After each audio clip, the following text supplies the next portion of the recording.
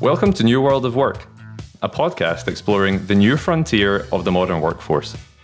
I'm Rhys Black, Head of Remote here at Oyster, a global people operations platform making it easier than ever to build a brilliant team on an international scale. On New World of Work, we'll hear from some of the world's best and brightest people and culture experts on cutting-edge topics that people operations professionals need to hear today, all through a global lens. Join us as we navigate this new world of work together and learn more about each other along the way.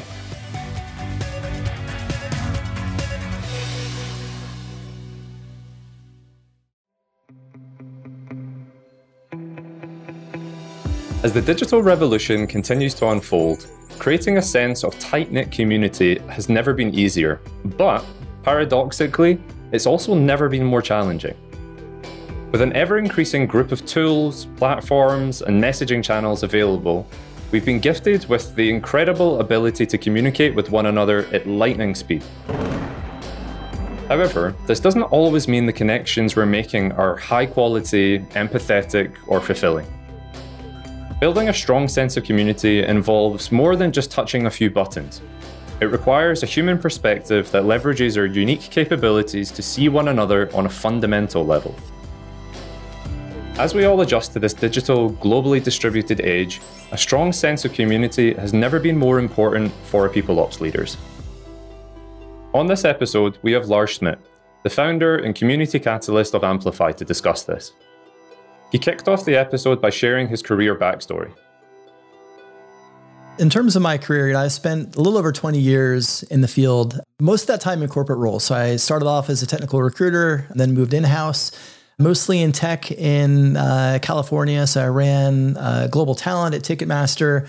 Then I ran talent for Magento, which is an open source e-commerce company to help them get ramped up for an acquisition by eBay. And then moved to the DC area where I live now in Northern Virginia. And so came here, moved here for family reasons. And then soon after joined NPR in 2010.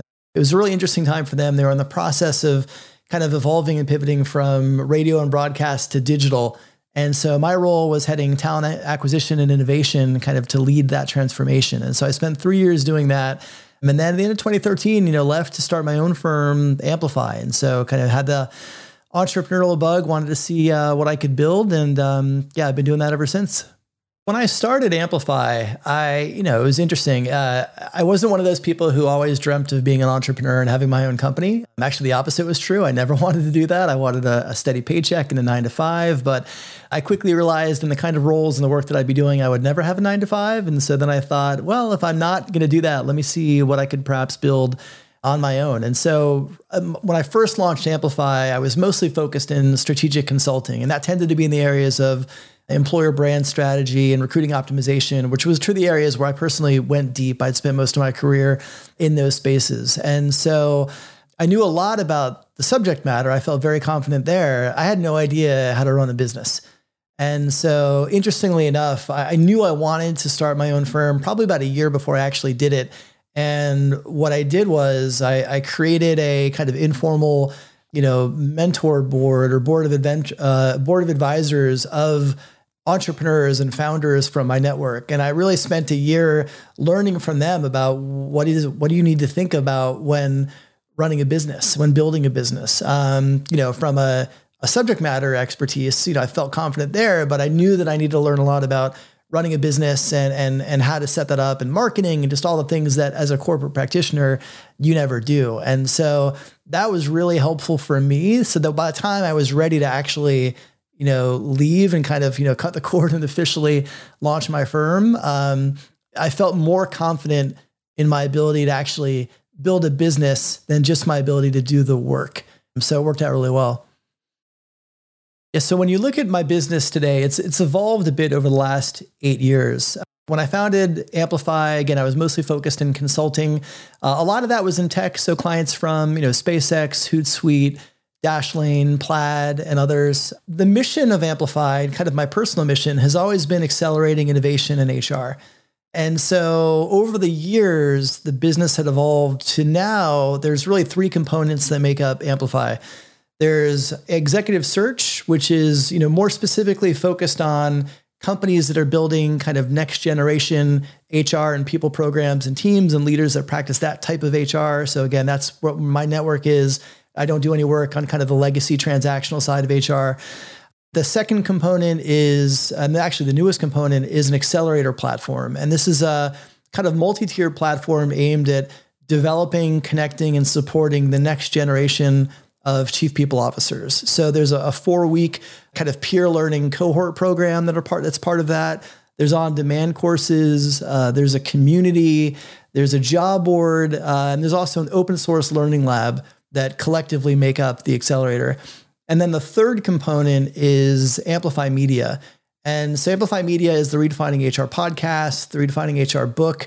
I have a column for Fast Company where I write about kind of modern HR and work and people practices. And so all of those roll up to the Amplify Media umbrella. And really, when you look across those 3 channels, they all connect back to my personal mission, which is accelerating innovation in HR. So, everything, while they're different, very different ways of achieving that, they all connect in doing that. And so it's a really, probably for the first time since I've been an entrepreneur, I think this past year has allowed me, especially with the launch of the accelerator platform, to build a truly kind of integrated and connected business that all works towards serving that mission.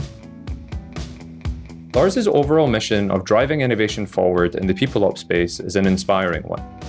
As I learned during our conversation, everything he does in his career relates back to this underlying goal. So it's clear that he's driven by a deep sense of passion and purpose. Unsurprisingly, Lars defines his approach to people ops as being orientated around innovation and creativity. He's constantly looking to push the boundaries with out-of-the-box thinking, and one of the ways he's doing this currently is through his open source initiative.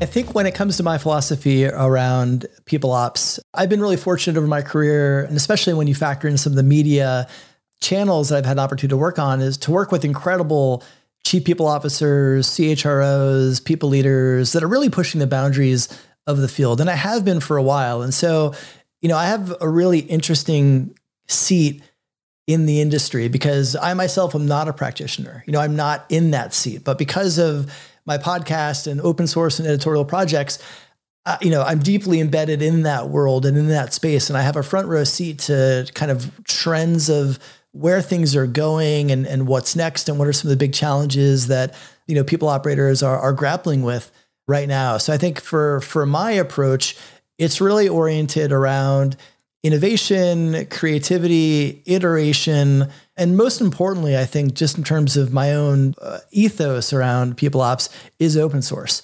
I've been a champion of open source for, years. And I think that is probably the 2 things. One is open source, 2 is community. I think the intersection of those 2 things is probably the most transformative thing in people operations right now, because we're no longer working in silos.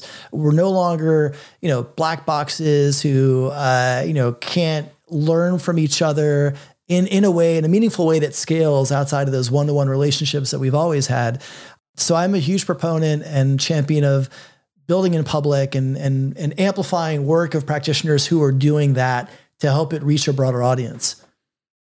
So I think when you look at open source, and there's lots of different flavors of it. So for example, HR open source was an initiative that I co-founded with my friend Ambrosia Vertesi back in 2015. I'm no longer involved in HR open source. We turned that over to an operating board.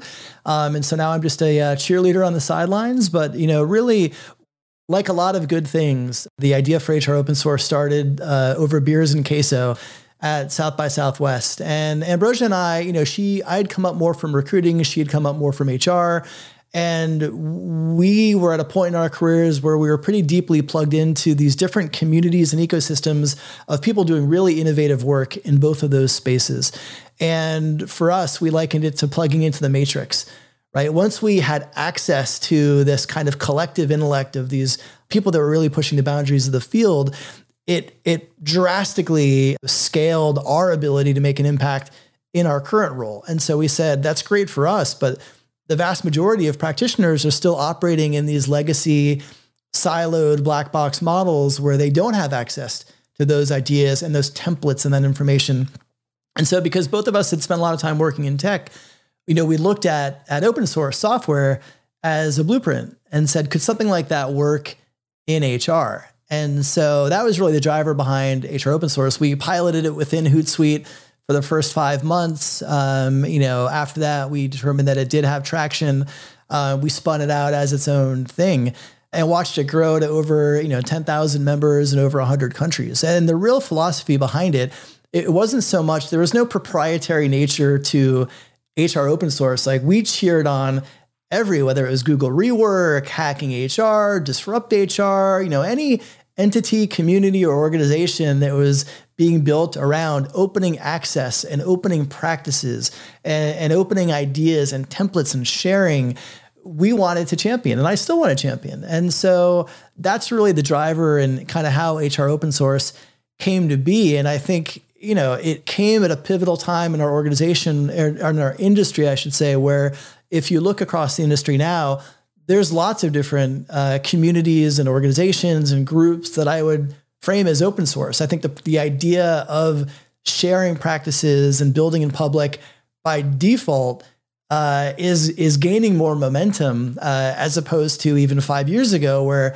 very few companies did that. And so it's been amazing to watch our views towards open source evolve over this time, particularly over the last 2 years with the pandemic. That's been an absolute, accelerator in people sharing practices. Because again, when you think about the early days of the pandemic, none of us had been through anything like that. There was no playbook around, well, this is how you navigate your global workforce through a global pandemic, the once in a generation global pandemic. Nobody knew what to do.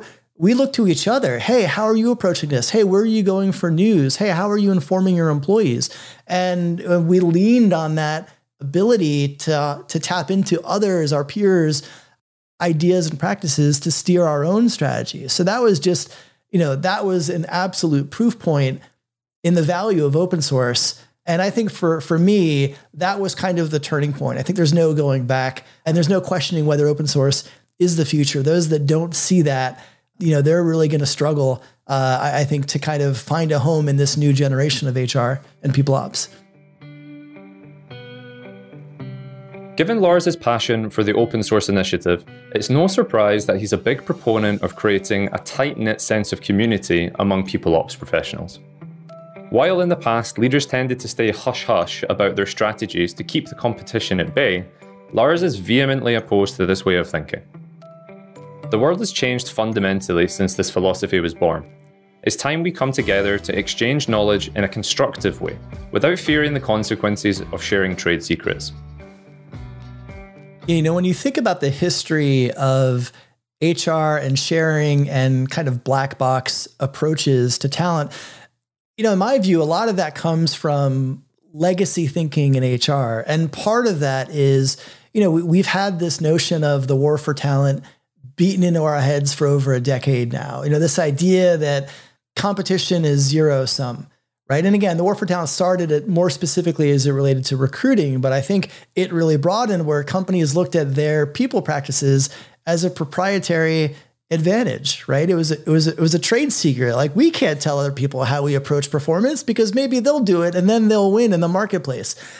And frankly, that's bullshit thinking. There's no need for, one of the things that we did specifically in HR open source, and even now in some of the work that I do in open source initiatives in the open source learning lab, is to spotlight examples of great work that's being done. But I'm always very deliberate to not call them best practices, because the reason that practice is successful in that company is because of their culture, their team, their budget, their resources, their ability to execute. No other company can replicate that exactly. So if you share how you do this thing that you do, you're not going to diminish your ability to do that well just because another company might be inspired by that and they're not going to be able to replicate what you do exactly. They're maybe going to do a different version of that works for them based on their culture, locations, employees, budgets, and all the things that go into making up that project. And so I think as we got into the earlier part of this past decade, companies, there were more conferences, you started to see more communities outside of the traditional, quote unquote, bodies of knowledge like SHRM or otherwise. And you started to see more grassroots efforts from practitioners actually saying, you know what, I'm not learning the way that I need to learn from these organizations. I'm not developing the way that I need to develop from these organizations. I'm going to take it upon myself to build my own network, to build my own community. And a lot of those were built on sharing and collaboration and open source. And so you just started to see this shift in mindset that began taking place in the earlier part of last decade and accelerated through the decade where, now as we're, beginning to get ready to head into 2022, which feels really weird to say, this is now the more default practice. It's more of an exception to find black box thinkers than the rule. And I see that trend just continuing. We're clearly seeing massive shifts in the workforce today, as evidenced by the name of this podcast. With Lars being on the forefront of this change, I was interested to hear his perspective on the nature of this transformation and what he foresees happening in the near future. He noted that as we usher in this new world of work, it's about unlearning old habits and behaviors as well as learning new ones. The macro shift that we're experiencing right now isn't just learning a new way of work, it's unlearning an old way of working. And those are, individually very difficult things to do. Paired together, that's a pretty substantial change management effort for the field of HR and people operations. That's also layered with, traditionally we have operated more in set constructs to how we think about benefits and time off and career progression. And now we're kind of grappling with how do we create more flexible constructs? And that's not just, co-located, hybrid, or remote, but it's how we support our employees. And this shift from kind of one size fits all to more flexible and adaptive programs is also a huge shift. So that there's so much happening for HR and people operations right now. It's an incredibly exciting time. It's an incredibly stressful time. Burnout, we don't need, that's obviously at levels, and that's not just HR and people operations. I think everybody is kind of at that point, but we've been centered and central in everything that has been happening in our business over the last 2 years. And I don't see that changing in the next year. That's going to continue. And so there's just this great period of change. But when you look at the opportunity that creates for our industry, we have a real ability and opportunity to rewrite what work looks like and what our function does and how we support our business, our employees, and each other. And that's a huge opportunity that I'm so excited to see the work that is happening now and what will come out of this. One of the major changes that's come out of the pandemic is the way we approach community. Although COVID-19 forced us apart, the paradox is that it also brought us closer together than ever. In many ways, there's never been a better time in history for creating a tight-knit community among industry professionals. While you might believe community building is more of a challenge in a remote or distributed environment, Lars suggests the opposite is true. Connecting digitally may help people open up and be more vulnerable, provided there's a foundation of trust within the relationship. Yeah, I think if you look at community today, we're kind of in this golden age of community. And there's lots of factors that are driving that.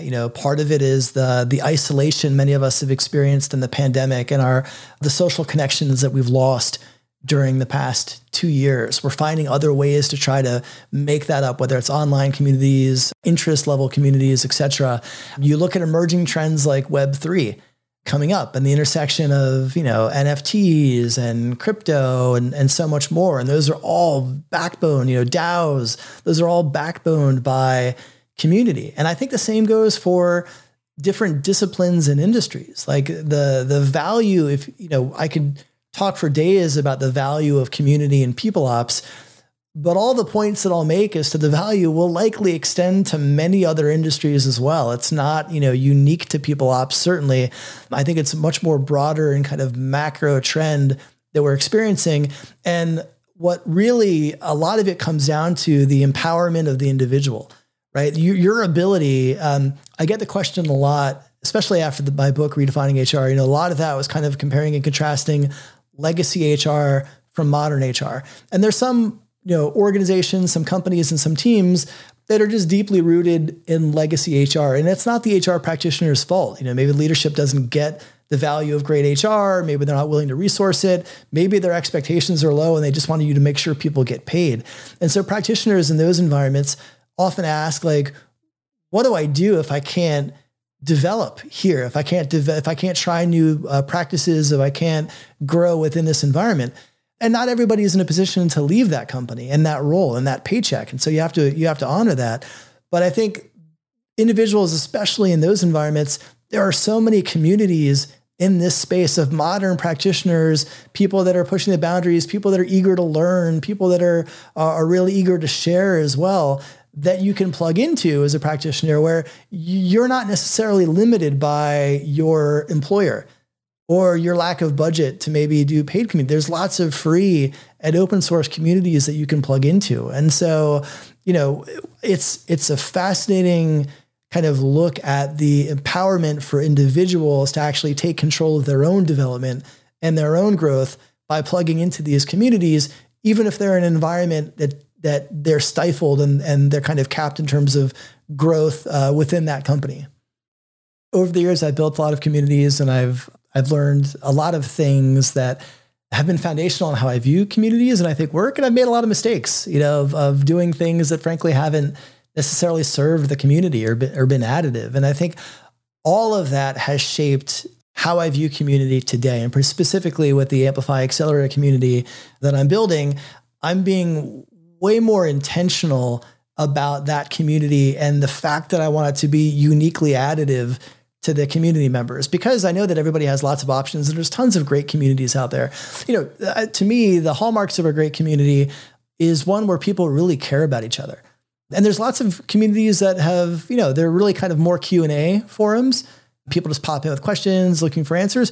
Those are fine. And there's value in those.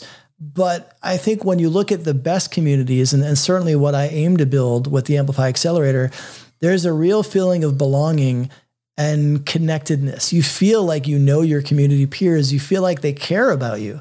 They care about your growth and development. And that doesn't happen organically. My view is I think you have to be, somewhat intentional around engineering that kind of environment, creating customs, culture customs and rituals where that level of conversation and openness and frankly, vulnerability can exist. I think you need a bit of vulnerability for true communities to be successful, because people have to be open to talking about and getting feedback on some of the tough stuff that we face, especially in people operations. Our job can be very lonely. Our job absolutely is stressful, particularly when you get up to the leadership levels and executive levels of people operations. There are things that you're dealing with that you can't really talk to other employees about or other people on your team about. And so having these peer communities where you can go and you can ask for advice and you can talk about some of the, thorny, dicey issues that we all face, and know that you will get open and candid and supportive feedback makes so much difference, right? That's really where that sense of belonging comes from. And so, for me at least, and as I think about the communities that I want to build today, and more specifically the Amplify Accelerator community, that's the space that I want to build. I want to build a place where you want to actually go and hang out and spend time with your peers who become friends in many cases, and not just kind of pop in with a question and pop out and kind of use it for that, utilitarian service. And I'm not saying that there's not value in that. There absolutely is, but that's just different than the kind of community that I'm looking to build right now. I think that it's interesting. A lot of people, we can talk about introverts and extroverts. Some people in a group live in-person setting are very happy getting up in front of a group and opening themselves fully up. That's probably more of the exception than the rule. I think a lot of people may not be comfortable in that setting. And so in distributed environments where we're connecting with people, online through digital personas, and digital personas, I mean, this is us, but this is us kind of, typing and writing text or perhaps joining a video chat. I think it perhaps allows people who may not have been comfortable engaging in those public settings to be more comfortable engaging in these digital distributed settings, because they're not necessarily putting themselves out there in the same way. And so I find that you actually get more engagement, more openness, more vulnerability in these distributed settings. The one qualifier I will say is that all of that is built on trust. So you certainly can't expect to have somebody come into your community without really knowing how you operate or knowing many of the individuals there and immediately drop their guard and open up about some of the thorny things they're facing. That's just not realistic. I think people have to come in, they're going to want to observe, they're going to want to, begin engaging. And over time, the more touch points they have with the community members, the more they get a sense of comfort in how community members treat each other and operate with each other. The more those guards will come down and the more they'll feel comfortable opening up and being vulnerable. And when you hit that point of vulnerability, I think that's where you can get the most from the communities, because you don't have to front, right? You can be real about the things that you're facing and how you're feeling about those things and get real help from other people who've been through those same things. And that to me is where the real value of kind of vulnerability and community comes into play. The one thing I'd add to that is not everybody is going to be comfortable being completely vulnerable, and that's also okay. I think a community, ideally a thriving community fosters an environment where people can show up in the ways they want to show up. Nothing needs to be forced. And so if you're somebody that is just more private, introspective, whatever it may be, that's fine too. And there shouldn't be any pressure to, quote unquote, be authentic or vulnerable or real in a way that's not congruent with how you actually operate. As an expert in this area, Lars shared his advice for building a sense of community in the people ops world. Spend some time researching all the different HR and people ops communities that are out there. And there's a range of them, and some are free, some are paid, some are focused on executive roles, some are focused on functional, areas and roles. So, spend some days, weeks, maybe months, getting a feel for the landscape that's out there. And then, join the communities that you think are going to be best aligned with how you want and what you need to get from a community. And then from there, kind of once you've done that diligence and that homework and you've identified the groups that you want to be a part of, I think it's really important for all practitioners. This doesn't matter if you're listening and you're in an entry-level role, if you're listening and you're in a chief role, the role, the function doesn't matter. For all of us, learning agility and building our own network equity are two of the most important things we can do today from a developmental standpoint, personal development, professional development.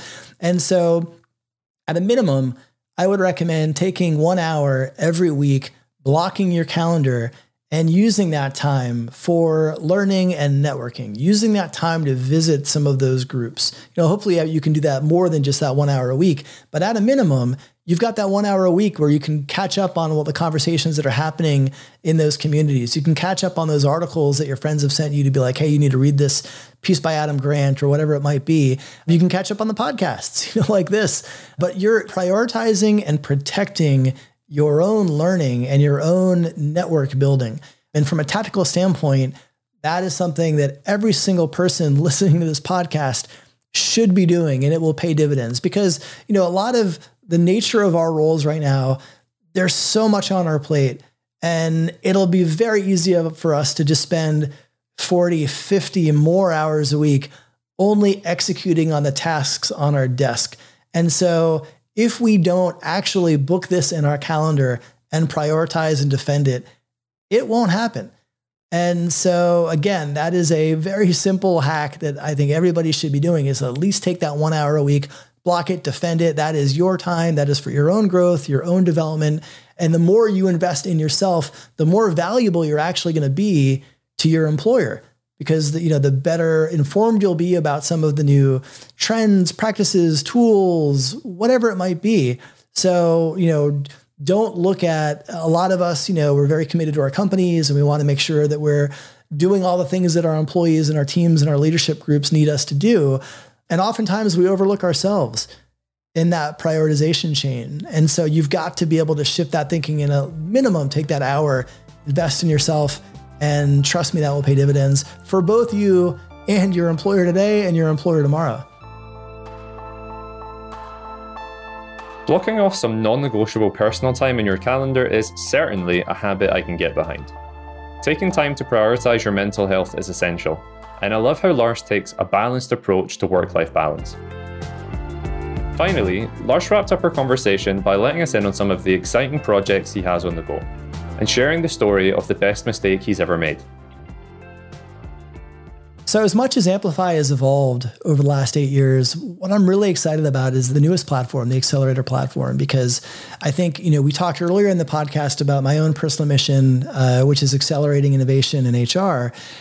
A lot of the ways that I had done that prior to this year was, through podcasts and books and Fast Company articles. And, those are probably somewhat helpful, but it's a more of a passive way of doing that. And with the Accelerator, it is now an active way of actually, developing, connecting, and supporting the next generation of chief people officers. And so it's been, we've run 3 cohorts this year. The 4th will be in February of next year. That'll be the Delta cohort.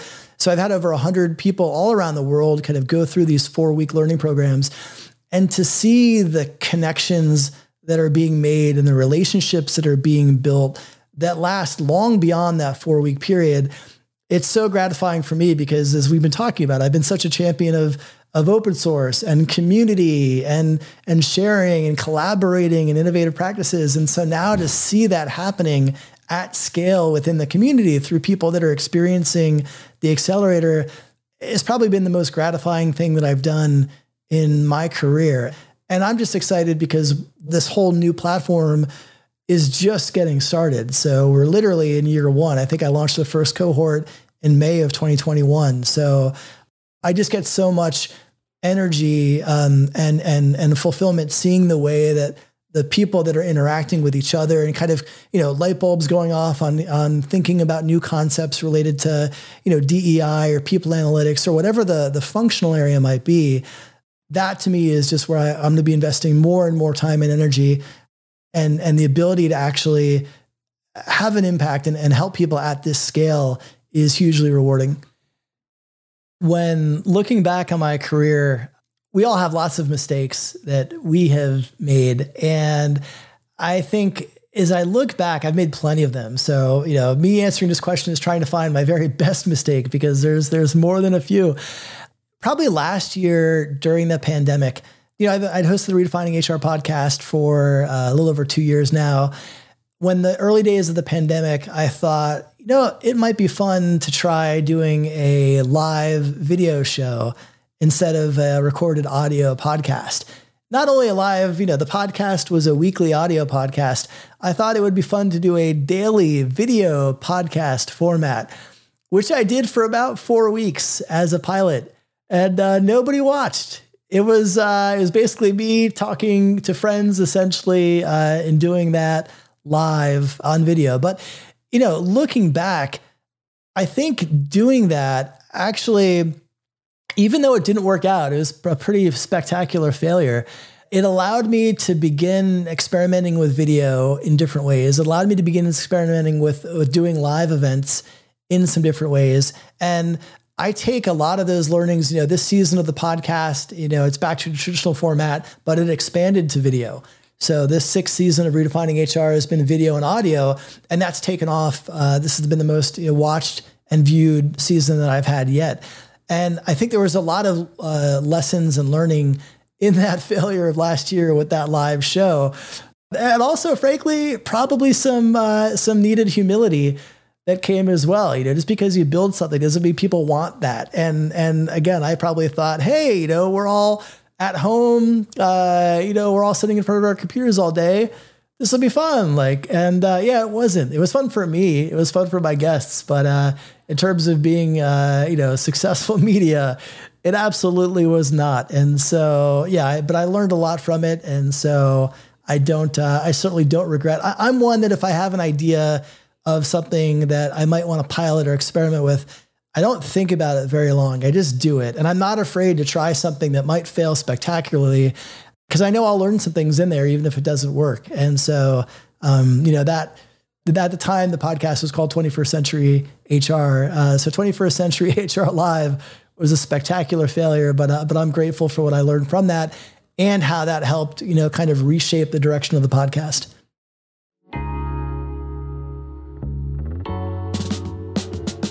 It was great speaking with Lars about his perspective on community building in the age of distributed work environments. I hope you'll take away some valuable learnings from this episode. Here are a few insights Lars shared that I'll be keeping in my back pocket going forward. The old way of doing things in the world of PeopleOps is on its way out the door. Today, we're ushering in a new, more democratized industry where leaders can share information freely so that we can all improve. One of the key ingredients of building a true sense of community is a willingness to be vulnerable with others. To build an open and honest community in the PeopleOps industry, we all need to voice our concerns more often and start an empowering dialogue about our struggles. Ultimately, this will help build trust with one another over time and form long-lasting relationships. The best kinds of communities are those that are made up of people who actually care about one another. Go figure. Lars mentioned that a truly uplifting community will give people a feeling of belonging and connectedness. To build this kind of space, leaders need to be more intentional about the process from the get-go.